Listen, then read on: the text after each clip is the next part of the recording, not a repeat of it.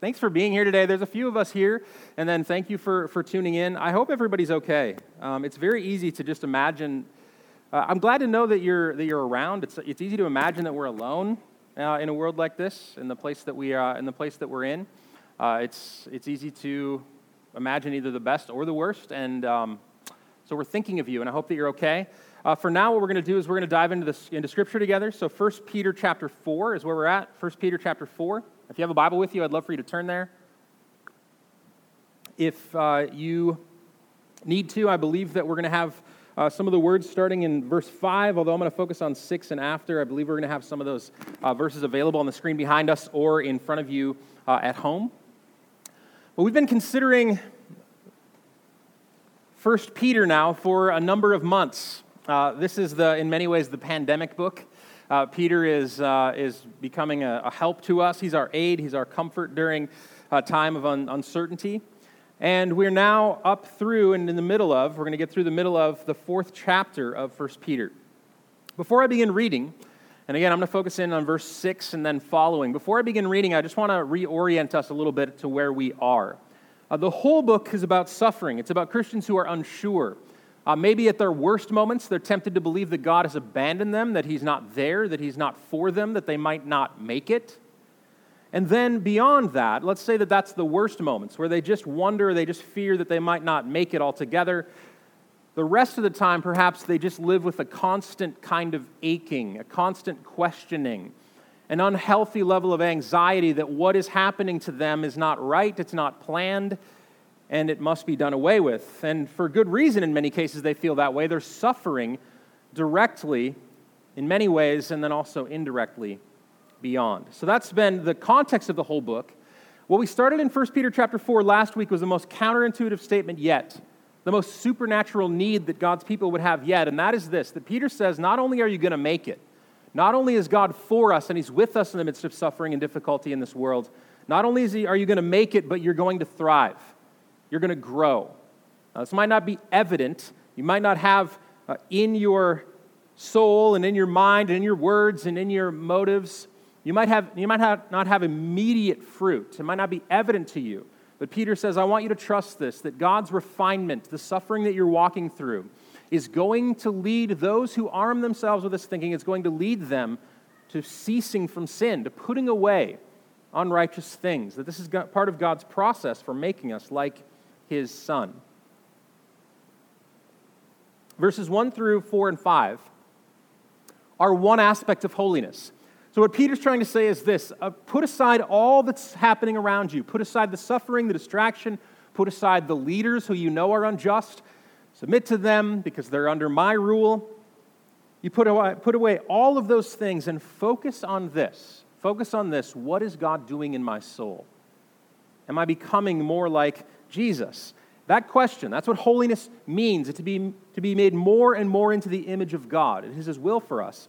And the first part of chapter 4 introduces us to a concept of holiness that is probably the most common. If you asked 1,000 people on the street, many of whom would be irreligious, just describe what is holiness, they might give to you a list of things that people don't do. Here is what I stopped doing. Here is what I refuse. And we said clearly last week that that is perfectly fine. It is a very, very God-honoring and Christian thing sometimes to say, no, I won't. No, I don't. However, I said that there would be a part 2, and I want to remind you that the thing that we lost in the fall, the thing that sin robs from us, is the full vision of wholeness, of what it means to walk in the image of God, to be purposeful in this life.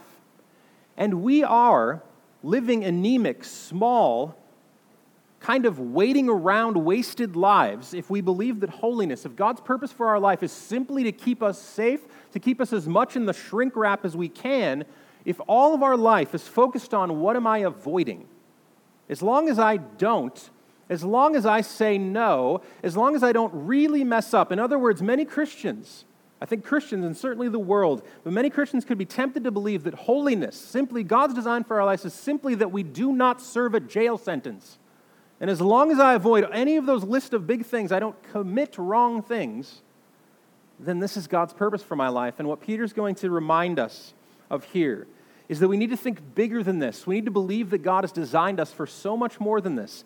Holiness, when you get down to it, holiness is a path for fullness of life. Holiness is a task, is a calling that infuses all that we do with meaning and purpose and joy. Holiness is about, we can't ignore it, I think people would flip the other way too. As long as you're loving people, it doesn't matter what you do. As long as you're generous, it doesn't matter what you do. No, the Bible has both these things in tension. There are things we say no to, but today what Peter's going to remind us is, but listen, don't just say no. Say no so that you can be freed up to give the most powerful, passionate, proactive yes possible. And it's yes to these things, yes to a full life, yes to a holiness that glorifies God. That's where he's picking this up in 1 Peter chapter 4. I'm going to start in verse 6.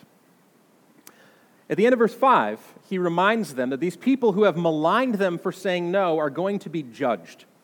So he's just brought up the judgment.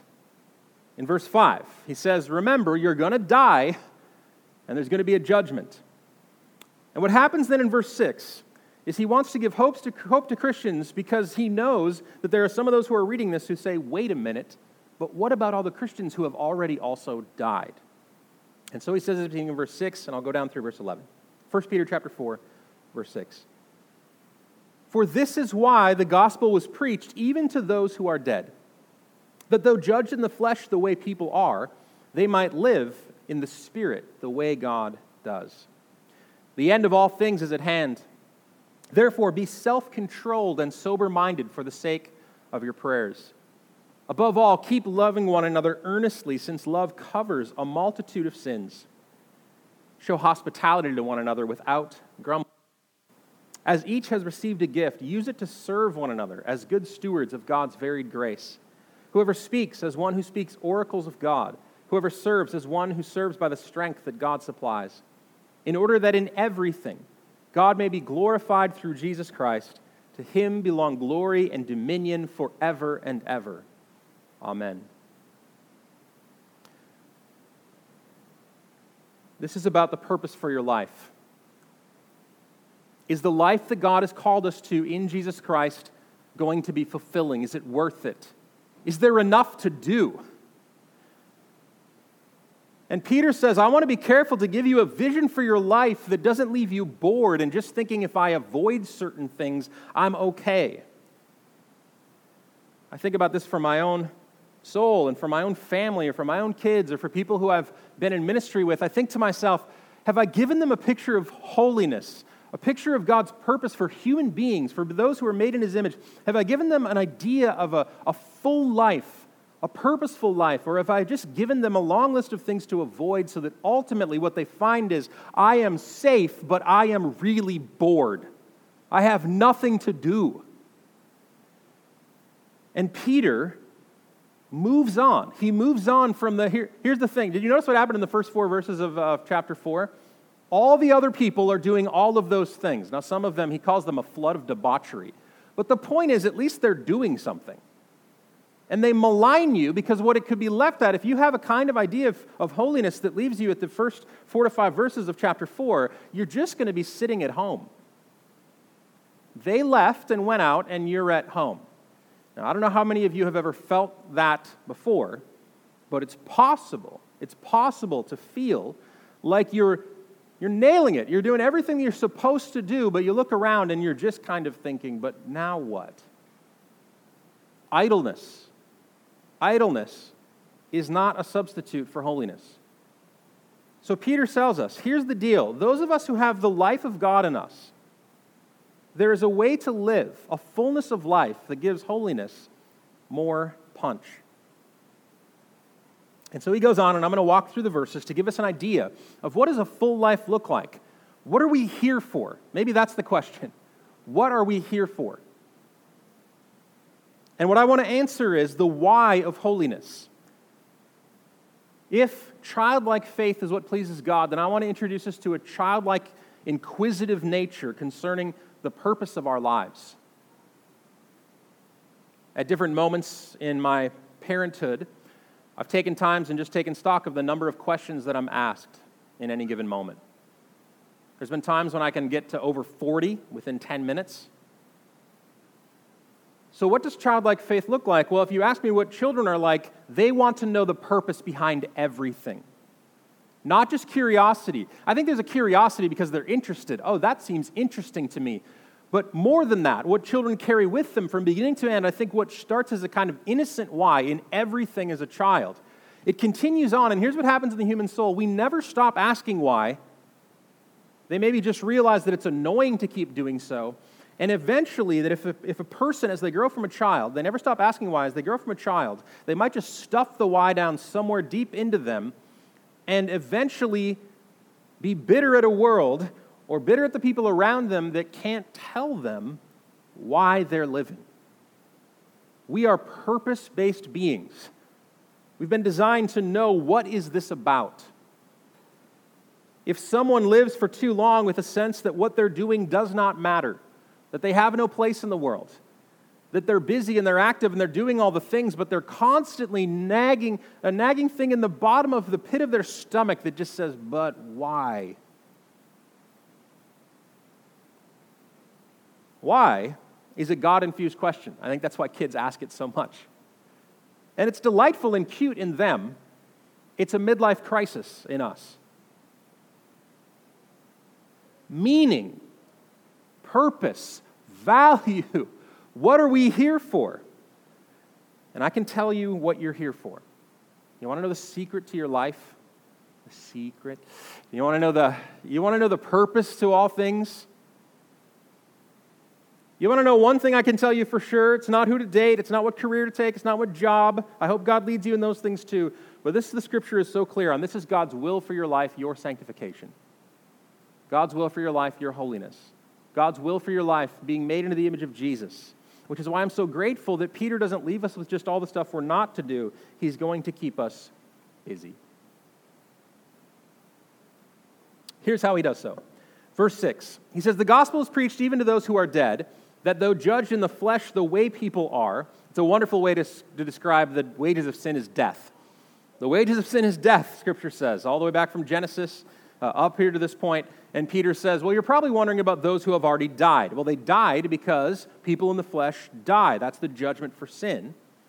But we preach the gospel to them, and he says that those who are dead are not really dead. They're now first and fully living in the hope of living in the Spirit of God. They live in the Spirit the way that God does. So the question then becomes, this is the stage that he's setting, well, how does God live? How does the Spirit of God live? And it's going to live through us. It's going to live through us. So he points backward and he says, those who have already died in Christ, they're fully, finally living the way that the Spirit of God intended them to live. And then he starts at verse 7, and the Spirit here, the thing that we're supposed to take is, and so we ought to hope and desire to live finally in the Spirit in the way that God designed us to as well.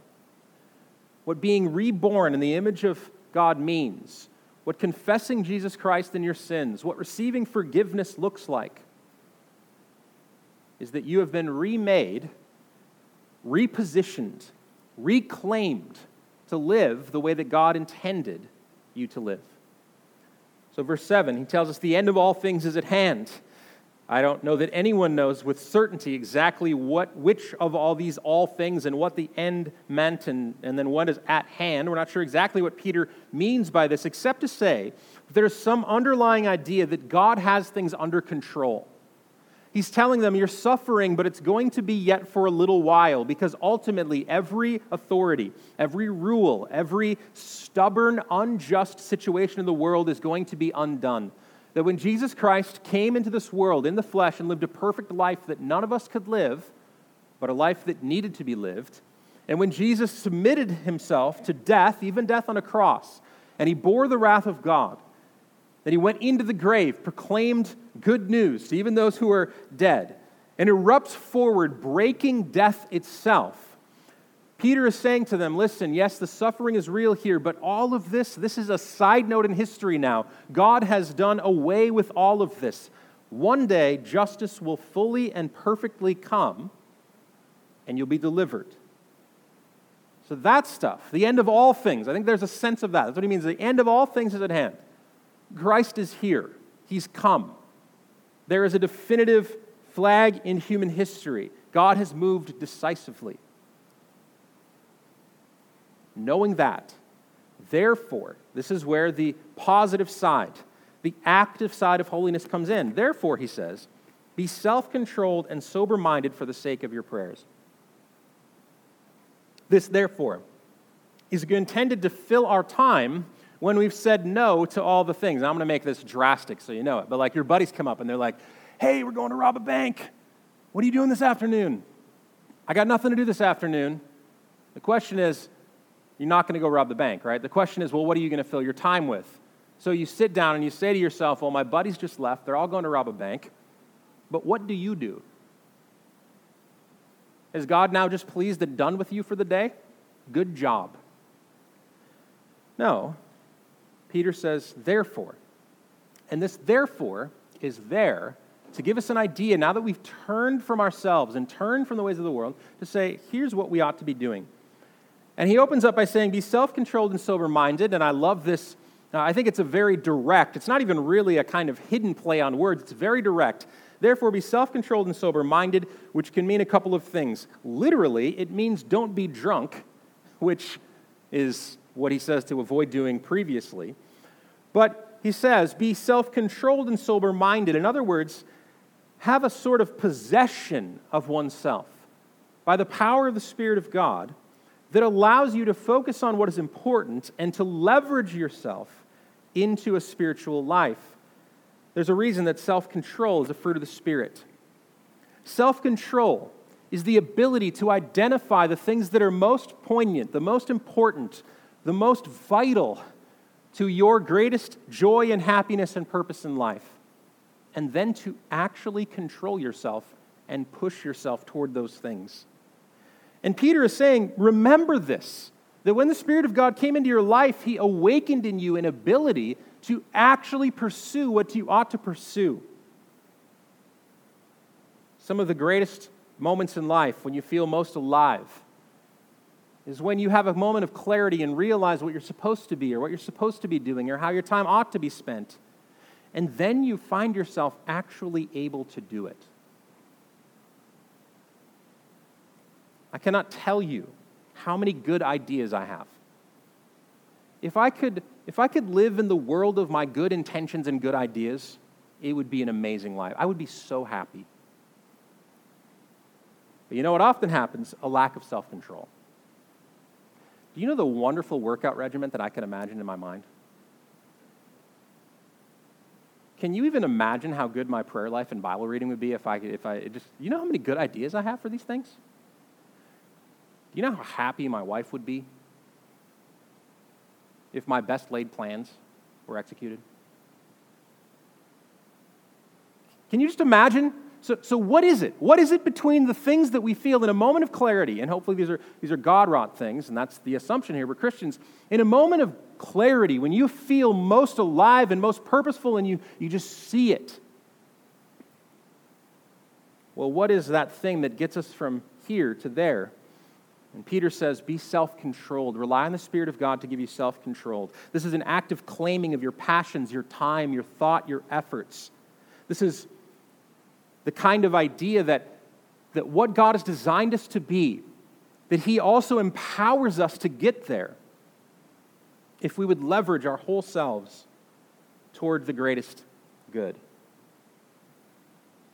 Therefore, be self-controlled. The first step to holiness in a Christian is someone who has possession of oneself.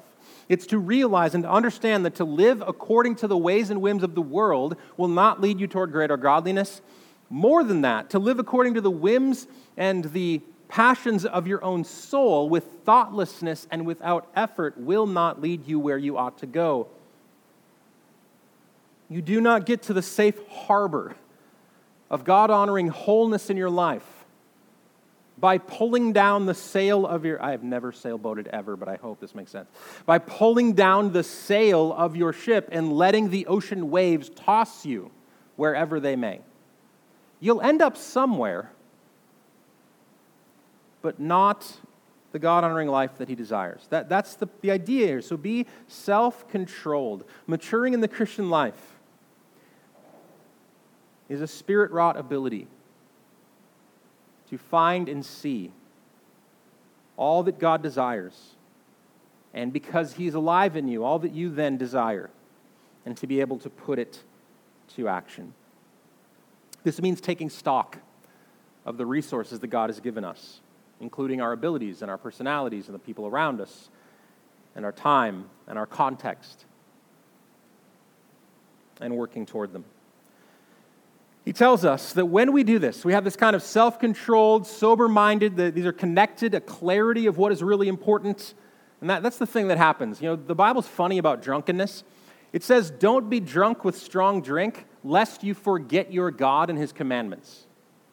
So not only is drunkenness condemned as a sin in Scripture, but it also is condemned as a sin because it will lead you to other sins, aka you will be fuzzy about who you are and whose you are in this world.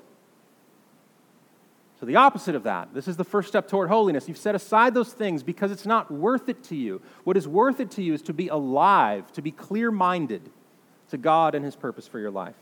First step. And you do this for the sake of your prayers. He tells us then, above all, keep loving one another earnestly. Now, this is written in a way that I believe is encouraging. This is a wonderful piece of pastoring by Peter to the people. Keep loving one another earnestly. He's giving them credit. He's telling them that a kind of real love is active among them. And he tells them this is going to be the kind of life that comes from you. Love, earnest love for one another will be a mark of a self-controlled life. These are not disconnected. Holiness in a Christian is going to mean this. When you leverage all of your time, what you're going to realize is that one of the greatest things to put yourself toward, the greatest call of Scripture, the great commandment, is to love neighbor as self. It is a rare thing for the most loving people to be that way by accident. If you really love one another or love someone earnestly, it's probably because you leveraged something to get there. You let the Spirit of God move in you to put aside your own selfishness or your own time or your own fears. You gave thought toward and then action toward the good of another. And he says, above all, first and foremost, grow in this. Love one another earnestly. This reminds us right from the start. Here's something that'll keep you busy for a while. If holiness is just about stopping doing things personally and never going anywhere, that's one thing. But the moment, and this will keep you busy, the moment you realize that God's plan for your sanctification and holiness is by necessity going to include an entire community of other people, you'll get busy. Because involving anyone else in your plans and in your life is going to take up more time, more effort. It's going to get at the character of your soul. Community. He says, keep loving one another. So what does holiness look like for Christians? Well, first he says, how are you doing with one another? Look around at one another. And he tells them to keep loving one another earnestly because holiness is a group project. And sometimes it feels like that. It's a group project. Loving the family of God in the midst of their suffering is going to be a kind of balm for them. It's going to help them as they suffer. Now, he has a phrase here that I think needs to be described because this is a dangerous phrase in the Bible. It's a very dangerous phrase. It can be wielded with great delight. It can bring about progress in not only personal holiness, but in communal holiness and relational and family holiness, but it can also be used and abused.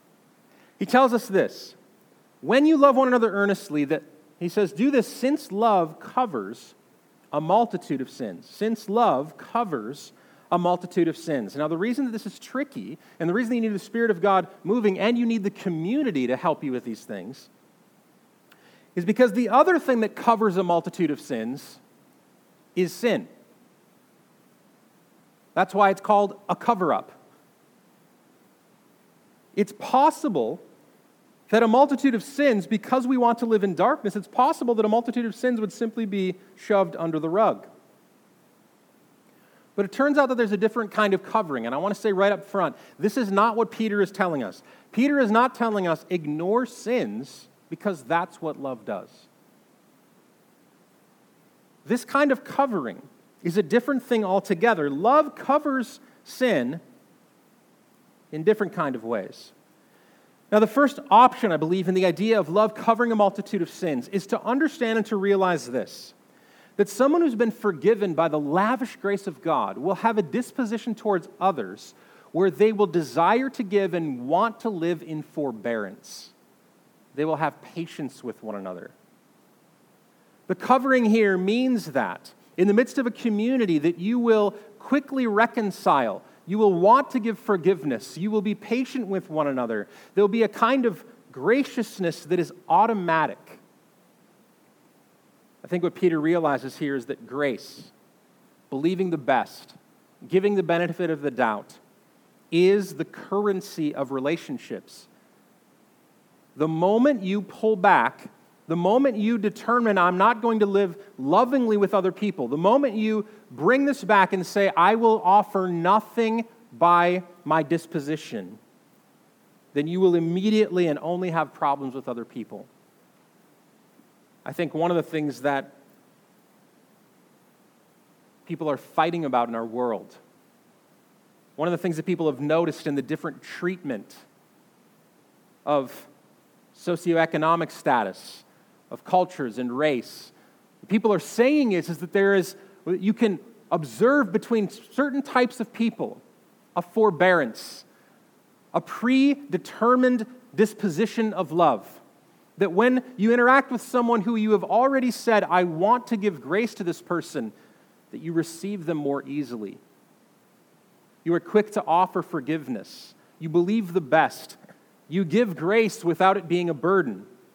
Whereas, when you have determined to be unloving toward different groups of people or people who are unlike you, the interaction from the beginning is one of suspicion, of one of rejection.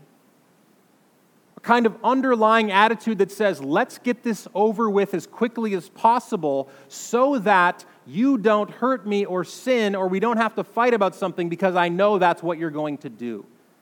When you remove love from a relationship, when you begin to live with a kind of suspicion toward the other, you will find that there are a multitude of sins. See, that's the thing about fallen people. If you want to look at people's problems, you'll find them. You ever thought about this? You ever been critiqued by someone, and then in a moment of just real humility thought to yourself, well, here's the problem, they're totally right, and there's much more than that they don't even know about yet. If people wanted to live in an unloving way toward you, they could. And Peter says this, in the community of God, those who have been forgiven of their sins, live with one another in a kind of forbearing way that understands and takes into account the fallenness of the world, the sin of individuals, and be willing to offer grace. And in this way, love will cover. Love will be a kind of mercy that melds people together. More than that, though, and I want to say this clearly, this is where I think we avoid the potential downfalls of just making this a sweeping things under the rug. Love covers a multitude of sins in the way that Jesus' love covered a multitude of sins. God so loved the world that he gave his son to die for us. In other words, it paid the penalty of forgiveness for the other. Love covers a multitude of sins by being willing to forgive. That when sin is evident and in the open and confessed and shared between parties, love says, I am willing to forgive. There are times when you don't have to be nitpicky and you don't have to bring up every possible thing between another. You don't have to point out every personality flaw. You don't have to live with them as though you're two lawyers fighting over a mediation in a case. That's forbearance. But there are other instances or something that has been destructive or hurtful or brought to the surface. One who is loving toward another says, my desire here is to forgive. In every single instance of forgiving, to forgive someone is to bear a burden. To forgive, this is what it means. To forgive is to forego the debt that you were owed. In a moment of forgiveness, you are saying to another, I am releasing my claim upon you. And this is what love looks like. Peter tells them, God has purchased you. He's made you his own. You are his community. He has forgiven you. Therefore, forgive one another. A step toward holiness is to be self-controlled, to love one another earnestly in community, and to get better at forgiveness. Get better at forgiveness. That's what he says. He moves on in verse 9, and he says this, show hospitality to one another without grumbling. This is a wonderful phrasing of this two-handed, two-sided thing here. Show hospitality. In Scripture, this idea of hospitality is a kind of stranger love. Love toward another who is perhaps different than you, or someone who does not deserve it, or someone who wouldn't need it. This is active love toward another. It would have literally meant in their time, open your home and open your table and open your things to them. Hospitality without grumbling essentially is a call to them toward generosity. He said, I don't want you to love merely in platitudes. That's why I think it's wonderful with the one before. If verse 8 is mainly about emotions and disposition toward another, he says, more than that, I want you to open up. Holiness is going to mean that you rearrange your stuff. And your godliness will eventually show up in the way that you deal with your things. It means that you're going to be more open to having another chair at the table. It means that your door literally is going to open to more people. It means you're going to see the needs of others, and you will joyfully rush to meet them. And he says, you're going to do this without grumbling. I guess he's just recognizing that it's possible to show hospitality and to grumble the whole time. You ever been the recipient of grumbling hospitality? Where someone helps you, and the entire time you feel more and more and more guilty that they're helping you, and you think, I really would have rather gone without. You've received something that really feels like you're being in their debt. And Peter says, don't do this. If first and foremost you are to look toward other people and to love them well, secondly, you're supposed to look toward their needs and give generously and joyfully. And it's this kind of giving, it's this kind of others focus that is going to keep you busy in life. He varies the way that he approaches this a little bit.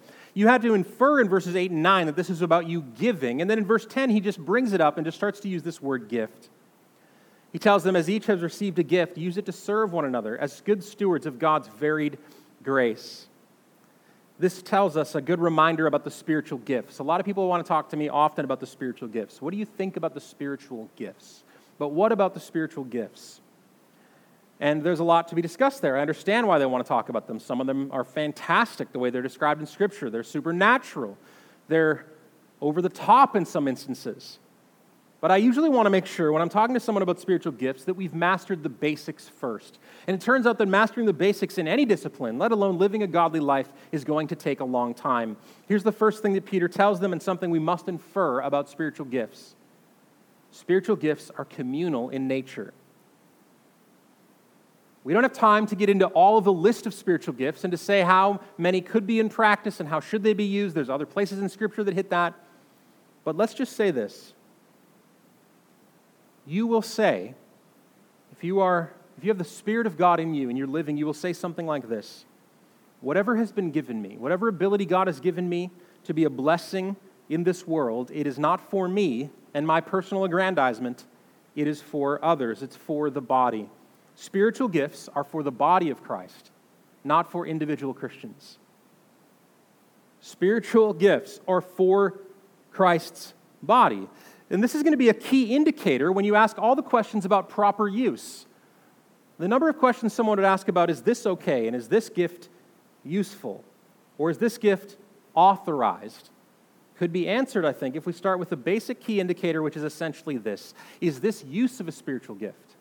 Is the evidence that's coming for it communal in nature? Is it building up the body rather than one's self. This is the first assumption we can make from Peter's teaching on spiritual gifts. The other thing here that's important, and it'll lead us toward grace toward one another, he says the gifts are varied. As good stewards of God's varied grace, this is a good reminder that God has determined in his good pleasure to give a diversity of gifts in the church. What we mustn't do is to take a particular kind of gift and then mandate it on every single person as a litmus test for their seriousness in the Christian faith. God has given a variety of gifts. He tells them they're to be stewards of these things. They aren't ours in the first place. We didn't make them. We won't keep them. We haven't mustered them up by our own genius.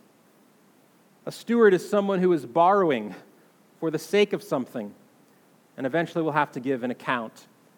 It's this kind of giving to one another that God calls us to in a fullness of life. He gives some examples. Whoever speaks as one who speaks oracles of God. Whoever serves as one who serves by the strength that God supplies. And then ultimately, I believe that Peter gives them the greatest vision that can be given for a full and a holy life. If you are still harboring the God-given desire you had as a child to say, but why, but why, but why? What is the purpose? Peter says, here is the gift that God has given you in Jesus Christ. You have been reclaimed back to a relationship with him so that ultimately all that you do can glorify him. This is Romans 3:23 kind of stuff. All have sinned and fallen what? Short of the glory of God. Holiness is going to be the slow process, the sanctifying process by which we are restored to the glory of God in the way that we ought. He gives them a vision to say that a holy life, a busy, purposeful, full Christian life is going to be the kind of life that recognizes that God is first and foremost, and that what he's restored you to is the opportunity, the willingness, the joyful pursuit of glorifying God in all that you do through Jesus Christ. Peter gives them a vision, a kind of summary statement that ultimately all that we do will not be lost. Apart from Christ, all of our best efforts, everything that we did, this fallen world is crying out why, and ultimately the answer is going to be for nothing, like chaff burned away. But Peter says, for all those who are in Christ, who have understood that they have been given gifts to serve one another, who understand and are using actively their hospitality, their stuff to be a blessing without grumbling, those who are learning to love one another well, those who are from their own soul saying, God, give me your spirit to be self-controlled, to be sober-minded. The hope that we have ultimately is the way we live in this life will go on forever. It's like that one movie said. It'll echo in eternity. Which one was that? It was Gladiator or something. Literally, God designed us so that what we do will echo through eternity. That one day, all of our efforts, all of our thinking, all of our praying, all of our giving, all of our stuff even, will be leveraged so that God will be more made glorious. Now, he's ultimately the one that makes himself glorious, but you get the point. And if you wonder, what am I supposed to be doing in life? There is no greater purpose than to live for something that will never be taken, that will never be diminished, that will echo through the ages forever and ever and ever. Amen. What we mustn't do is to live an idle life. What we mustn't do is to imagine that God's design for us is to be holy. In other words, what we need to do is just grit it out and be unhappy for our life so that we can be happy in the next. Peter tells them, don't you understand that what God has done is he has taken you from a place of sin that robs you. Sin is a thief of joy. And he has now placed within you the Spirit of God that says, I can live once again unto his glory. If you separate your joy and your purpose in this world from God's glory, you will be on a path to destruction. This is essentially the sin from the beginning. Eve wonders in a moment in the garden, wait, is God's best and my best aligned or not? The serpent says, no, they're not aligned. God has a best in mind, and he's using you. You need to live for your best. And ultimately, what happens is that in Christ, we are alive again to realize that God's best is our best. There is no joyful, greater, fuller life if you would just skimp on holiness or skimp on what God desires, you'll get a little bit more for you and then ultimately be getting some for Him. God's glory is our purpose. We've been designed for it. It's all that He gives us effort for. And ultimately, it is what it means to live a full life. Let's pray. God, I ask that you'd help us. I want to know, personally in me, I want to know more fully what it means to live for your glory, for the purpose that you've designed me. I confess the sin of my life that has fallen short of how you've designed me to live, for the love that I withhold, for the times that I am not sober-minded or self-controlled. I pray that you would forgive us all for those kind of sins and that you would lead us more into a path of joy and life and righteousness in you. God, we are in a world that is clamoring for purpose. We live in a world that desires to be made known and they're jockeying for position. We feel that in our own souls. And God, I pray that we would be those who have set aside our own pride, our own needs, that we would be singularly focused on your glory and your purpose, that we could love one another well. We ask this in Jesus' name. Amen.